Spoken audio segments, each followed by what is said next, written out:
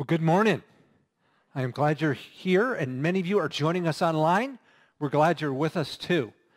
Hey, because of this weather, we're not going to be able to have our outdoor trunk or treat this Sunday. We've canceled that.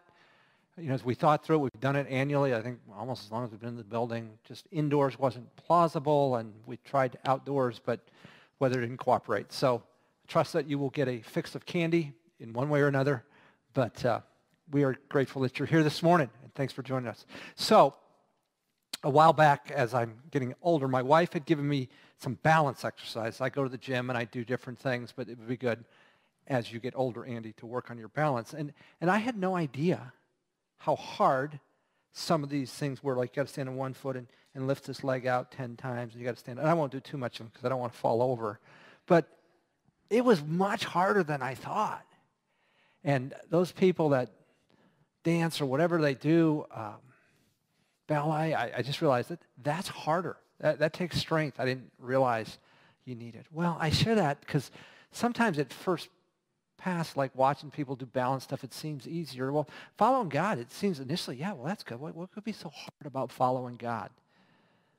And I think it's a great life choice to follow God, but it's not always easy. And I want to talk about that today. What is it that makes following God so hard? So if you got a Bible, if you'd open that to Exodus 5 and 6. We're going to start in chapter 5, verse 1 and go through chapter 6, verse 9. Wrestling with this question, what makes following God so hard? As you're turning there, pulling up on your phone, whatever you do, let me just get us up to speed. The world had kind of moved on from God, and God said, I want to make myself known. And so he chose a guy named Abraham, kind of a happy pagan, and said, you're going to follow me, you and your wife Sarah, and we're going to make a great nation. And so they did. Abraham and Isaac and Jacob. Jacob had 12 sons, very dysfunctional family. So you think, man, I really come from a dysfunctional family. Well, you got roots in the Bible. They were very jealous of one of their brothers named Joseph. There were 12 of them, and they sold him. Slavery left him for dead.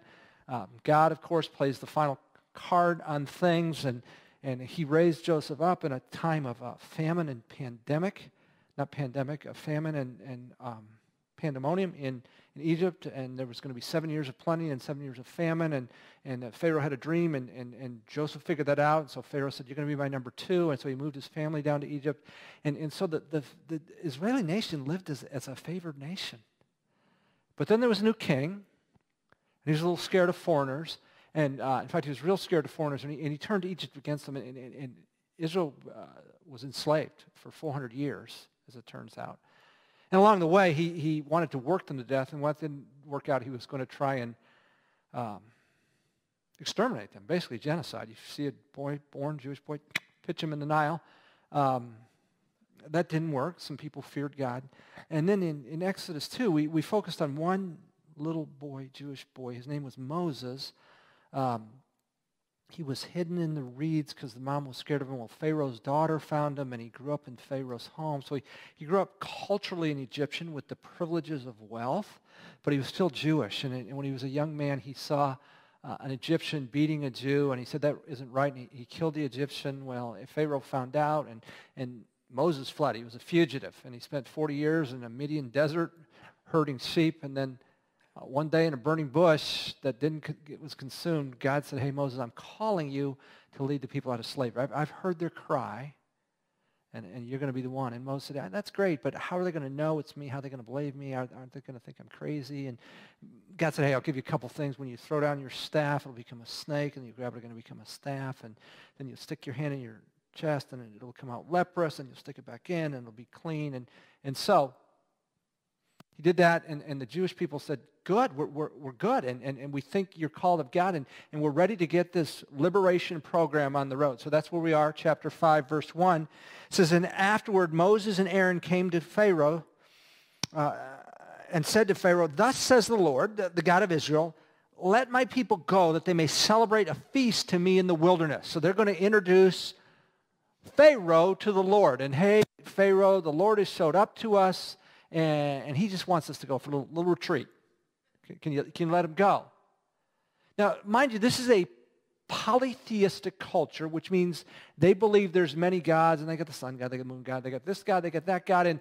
And so for Pharaoh, this is just one other, he's used to, which God is this? On top of that, he's a man. He's in charge.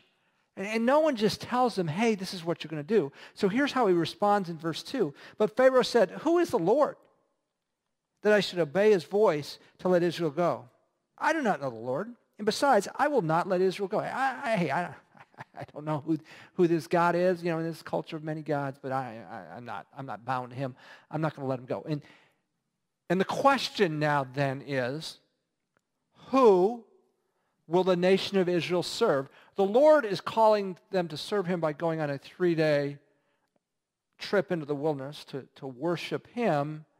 Meantime, Pharaoh thinks, man, this is a lot of cheap labor. These people are really, really good for my gross domestic product because I get a lot of production out of them and it doesn't cost me much. So I'm not sure I want to let them go. So that's where we are. And verse 3, they said, the God of the Hebrews has met with us. Please, let us go 3 days. They're asking nice. They're saying, please, a 3-day journey into the wilderness that we may sacrifice to the Lord our God. Otherwise, he will fall upon us with pestilence or with the sword. So the question is, who's going to serve who? These people going to serve the God of the Hebrews? They're going to serve Pharaoh. God of Hebrews has one design for him. Pharaoh has another. And Pharaoh's not happy about this. Verses 4 and 5, but the king of Egypt said to them, Moses and Aaron, why do you draw the people away from their work? Get back to your labors. And again, Pharaoh said, look, the people of the land are now many, and you would have them cease from their labors. Hey, there's a lot of you folks. You produce a lot of stuff which we need. If I let you go 3 days, that's a lot of lost productivity. No, you serve us. You serve us, and the answer is no. So, as you think about your experience, world events, world history, when someone or a government is in charge, and they're authoritarian, they've got total control, and there's an uprising, people say, hey, I'd like to talk about this. I'd like to do this a different way. What's the leader or what's the government's response, particularly if it's a kind of a totalitarian government? What do they do with this insurrection or rebellion or uprising? What do they want to do with that? They want to squash it. Think Tiananmen Square. Think the former Soviet Union. Maybe you could even think the modern day Soviet Union. You could go to a lot of places. You want to put it down. If you're the person in power, you want to end it, and you want to end it quickly. And so that's what we get in verses 6 to 9. So the same day, Pharaoh commanded the taskmasters of the people and their foremen, saying, you are no longer to give the people straw to make brick as previously. Let them go and gather straw for themselves. But the quota of bricks, which they were making previously, you shall impose on them. You are not to reduce any of it because they are lazy. Therefore they cry out, let us go and sacrifice to our God. So he's connecting the desire to worship God with laziness. Let the labor be heavier on the men and let them work at it so that they will pay no attention to false words. I want these people to stop listening to this Moses and Aaron. They're crackpots. They're trying to cause a rebellion, and it's costing us productivity, and they're lazy. So here's what we're going to do. We're going to say quota, that stays the same. But the straw, the raw materials that you had, no more. But you got to make the same quota. Well, you don't have to be an economics major to say, hey, that's not fair. Yeah, that's exactly the point. It's not. But it's desired to crush them, to get them to stop listening to Moses and Aaron, to get this fool dream of going 3 days. You guys need to let that go. And so, yeah, these people will suffer. For what? Ultimately for following God. So what's going on? I mean, the players in this are Pharaoh and Moses and Aaron representing the people, but I want to tell you there's something bigger going on. when God created the world and created Adam and Eve, they were led astray by Satan. And basically they were led to question God's goodness. And the play was, hey, you can do this on your own. You don't need to listen to God. That was the appeal. And created a world system that intentionally excludes God. Now, God has a plan for the nation of Israel. He is going to take them out of Egypt, and he's going to establish them in their own land, and he's going to bless them and multiply them. So the rest of the world will go, hey. In our polytheistic culture, all these guys, that God seems to be above all, and God is going to make himself known through the nation of Israel. Behind that is Satan working through whoever, in this case Pharaoh, in opposition to that, to crush that. Because why? There is a system in which you and I are living which God has intentionally excluded. Now, lest we think, oh, this is kind of a unique event, let me point you to the New Testament, the first century church. They were persecuted, they suffered, and oh, by the way, it's not just back then. I just, in preparing for this sermon, just did a survey of some headlines. Here's what it says. Indian believers, that's believers in India, tied up and beaten. Another quote, Nepal. We're talking about your faith gets you fined, jailed, and attacked. Third quote. Pray with 5 Iranian converts as they report to prison. Fourth quote. Pastor in Cambodia assassinated. 4th church leader killed in 11 months. Fifth quote. Pray with a Cameroonian woman disfigured in a twisted persecution act. What's the deal? What's the deal? They represent God in a system that is designed to exclude God. And behind that system is Satan. And people are being raised up to oppose God. That's what we've got going on here. The good news is God will make himself known, but there will be persecution for us in the process. And what we need to hold on to are those purposes of God. But these people are feeling it. They're feeling, got to get the same amount of, quote, bricks. I got less raw material. So, then the foreman of the sons of Israel came and cried out to Pharaoh, saying, why do you deal with this way with your servants? There is no straw given to your servants. And yet they keep saying, make bricks. And behold, your servants are being beaten, but it is the fault of your own people. But he said, you are lazy, very lazy. Therefore you say, let us go and sacrifice the Lord. He is trying to get them to give up on this idea that we're going to go and sacrifice the Lord. And he said, I'm equating that with your laziness, and I'm going to beat the fool out of you until you quit being lazy. So, go now and work, for you will be given no straw, yet you must deliver the quota of bricks. The foreman of the sons of Israel saw that they were in trouble because they were told, you must not reduce your daily amount of bricks. Can you imagine the stress? You're working and you got a foreman that you really like, and you know if you don't produce, he's going to be beaten, and you go get straw, but you can't find straw, and you feel stressed because that's your uncle or that's your friend, and this is oppressive. This is crushing. These people feel this. And so they go to meet with Moses and Aaron, verses 19 and 20. The foreman of the sons of Israel saw that they were in trouble because they were told, you must reduce your daily amount of bricks. Then, when they left Pharaoh's presence, they met Moses and Aaron as they were waiting for them. Here's what they say to Moses and Aaron. May the Lord look upon you and judge you, for you have made us odious in Pharaoh's sight, in the sight of servants, to put a sword in their hand to kill us. Now, that's quite a contrast from chapter 4, verse 31, where the people believed and they were ready for Moses to lead them and take them out of the promised land. Now we're feeling the heat on this thing. And man, it is oppressive and it is hard. And Moses, Aaron, may God judge you. Really? I mean, God appeared to Moses in the bush and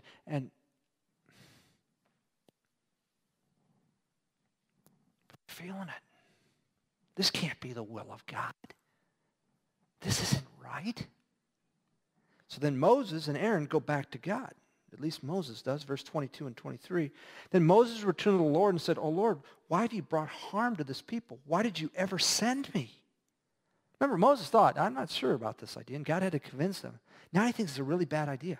Ever since I came to Pharaoh to speak in your name, he has done harm to this people, and you haven't delivered. There's been no deliverance. In fact, it's gotten worse for following you. Chapter 6, verse 1. Then the Lord said to Moses, now you shall see what I will do to Pharaoh. For under compulsion he will let them go, and under compulsion he will drive them out of the land. God goes on, verse 2. I'm the Lord. I appeared to Abraham, Isaac, and Jacob. I'm outside of time. As God Almighty, but by my name, Lord, I did not make myself known to them. I also established my covenant with them to give them the land of Canaan. That's where you're going. The land in which they sojourn. Furthermore, I've heard the groaning of the sons of Israel because the Egyptians are holding them in bondage, and I've remembered my covenant. Say therefore to the sons of Israel, I'm the Lord, and I will bring you out from under the burdens of the Egyptians, and I will deliver you from their bondage, and I will also redeem you with an outstretched arm and with great judgments. Then I will take you for my people, and I will be your God, and you shall know that I'm the Lord your God, who brought you out from under the burdens of Egypt. I will bring you to the land which I swore to give to Abraham, Isaac, and Jacob, and I will give it to you for a possession. I am the Lord. Oh, phew. Good. I mean, they're going to feel better about this because God said, I'm going to come through.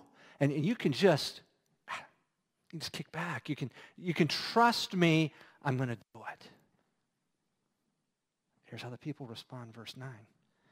So Moses spoke thus to the sons of Israel, but they did not listen to Moses. Really? Moses is speaking for God. They did not listen to Moses. Why? On account of their despondency and cruel bondage.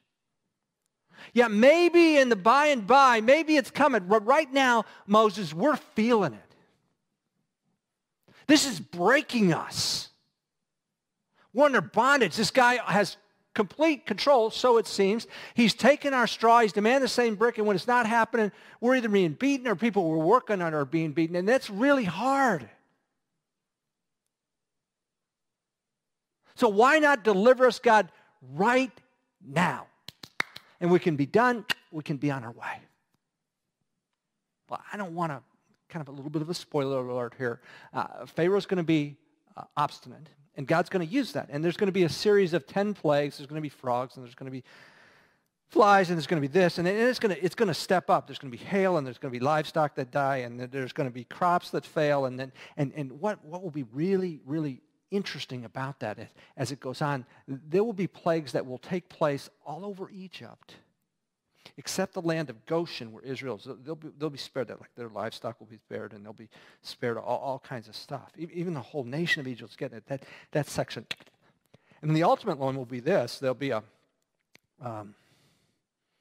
dear will God say, I'm going to take the firstborn in every family, every human, every animal, but I'll pass over the people of Israel. And see, if God delivers them right now, none of that happens. And what that's going to do, it's going to make a statement to the people of Israel. They're going to see how faithful God is. And for the people of Egypt, they're going to get a chance to consider their polytheism because they're going to see this God of the Hebrews show power over all these other gods. And if they got half a brain, they might say, maybe I ought to think about this God of the Hebrews because he seems to be able to do whatever he wants. He seems to be the Lord. And so, the Lord will not deliver Israel right away. There's going to be a process because he's got purposes in it. But I don't think that matters a thing to these people.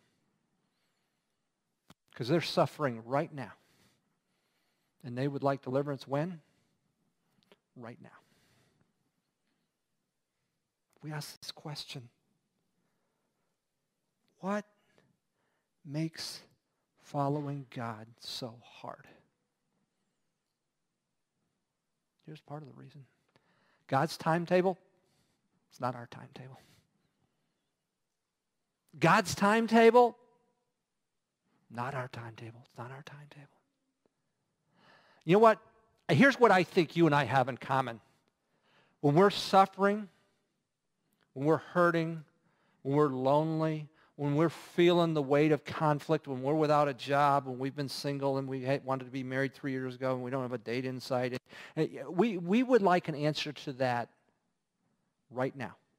Thank you very much. Right now. Because, man, it hurts. And God's waiting because he's got bigger purposes and he wants to. And I don't know about you, but I ain't interested. I ain't interested. I want a solution right now. And what that can do for me is if you're not going to answer, then I'm out. And it's in those times that we're hurting, we're lonely, we're without a job, we're single, we can't have a baby, whatever it is that we're feeling pain. That's when we most need God. When we're in those times of waiting, but our tendency is to push back. Now, I have felt this so many times in my life. But maybe no more obviously than the 93-94 school year. I spent that in Siberia. I was doing campus ministry. And Russia at that time was anarchy. I mean, the mafia was running the country.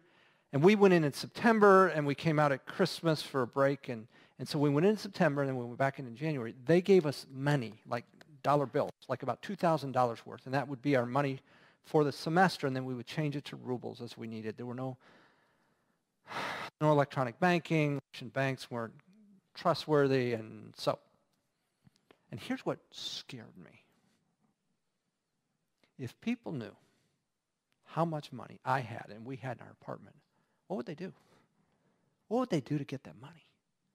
Well, Andy, go to the police. No, you don't understand. The police in the pocket of the mafia. And so I begin to stress out.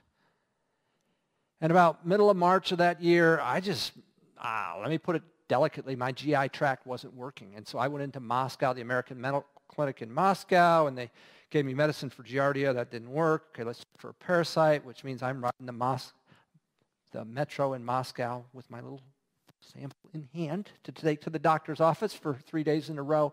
And finally, about that time, it's time to go home. And when we land, we're 5 weeks from getting married. And we get married. And all of a sudden, I seem to be getting just a little bit better. But in the process, I see a gastroenterologist, and I get checked for spastic colon, irritable bowel, blah, blah, blah. None of those things pan out.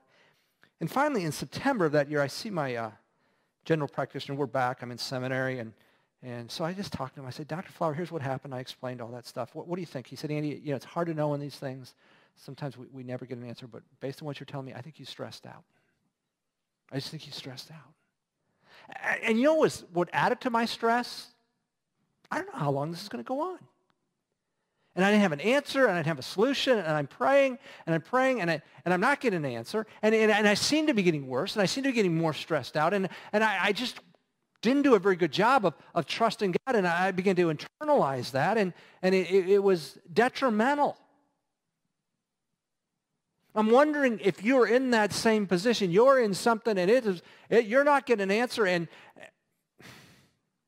you're just getting madder at God.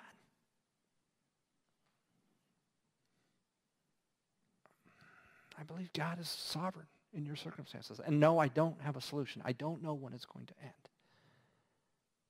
But I believe he has a purpose, just like he did here. And I don't think these people were super interested in that purpose. So where do we get the faith? Where do we get the wherewithal to be different? To say, even though I don't have it in me, I'll trust you in this. Well, not surprisingly, I'd like to point us to our Savior. He came to earth knowing exactly what was going on. He left the beauty of heaven to step down to become a human being, and for 30 years he served as a carpenter. He stepped into public ministry, knowing full well where that would end. But, I want us to think again. His prayer was, Father, not my will, but your will be done. But here was the will of the Father. He come in on a Sunday, and he's hailed as a hero, but by Thursday they want him crucified. In the process, they're spitting on him. They're mocking him. They're beating him. Take a crown of thorns, put it on his head, and here's the king with his crown. Then it's 39 lashes. And so at the end of these, the whip, they put chunks in so that it would take out pieces of flesh. But we're not done then. Then he's got to carry his cross up to the mountain. And Romans developed crucifixion for a reason. Remember I talked about wanting to put down insurrection, wanting to put down rebellion? People lingered in crucifixion, and that was the idea. So people would be walking in the city, and they'd hear the people crying out and hear the people moaning, and there was a message there. Don't think about rebelling. Don't think about rising up, because you'll end up there. That was the will of the Father for Jesus. Because he was fully God and fully human, he felt all of that pain, and yet he never quit trusting in the purposes and the plans of God, the Father.